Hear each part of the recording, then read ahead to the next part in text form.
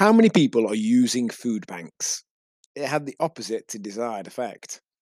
A few weeks ago, I got to go to a harvest festival service at my youngest son's school. It was lovely after 18 months of little to none of this kind of thing.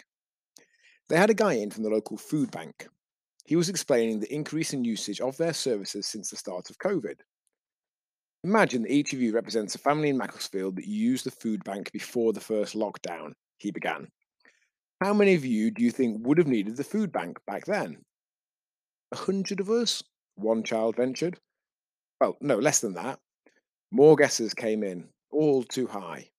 The answer was about 15 or 20, if I remember correctly.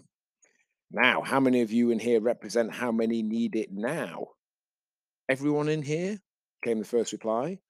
There was a good few hundred people between the kids, staff, and a parent each. No. More guesses followed, which you guessed it were too high. He indicated a section of the children, maybe 50 or 60. Now, of course, a three or fourfold increase is huge, and any number over zero isn't okay. And I know that number doesn't reflect all the people who are struggling, but the whole approach definitely created the feeling of not as bad as I thought, the opposite of the desired effect, which can often happen if we ask questions in a way that doesn't set up answers that serve us well. The human brain is very good at asking the same questions we have before and hoping for better answers. Invariably, through the same questions leads to the same answers. The same answers usually lead to the same actions, behaviors, and results. We always do what we've always done, we'll always get what we've always got. If nothing changes, nothing changes.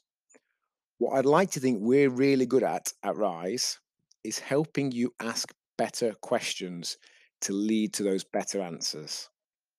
Most places will just give you the same answers to the same questions you've had before. Some workouts to do, recipes to try and follow, a list of foods to cut out, etc. So, here's changes to the questions you might be asking that might help you lead to those answers that serve you better. What's the best exercise to do? Becomes what way of exercising do I find sufficiently enjoyable and can see myself doing fairly consistently for a while? What should I eat?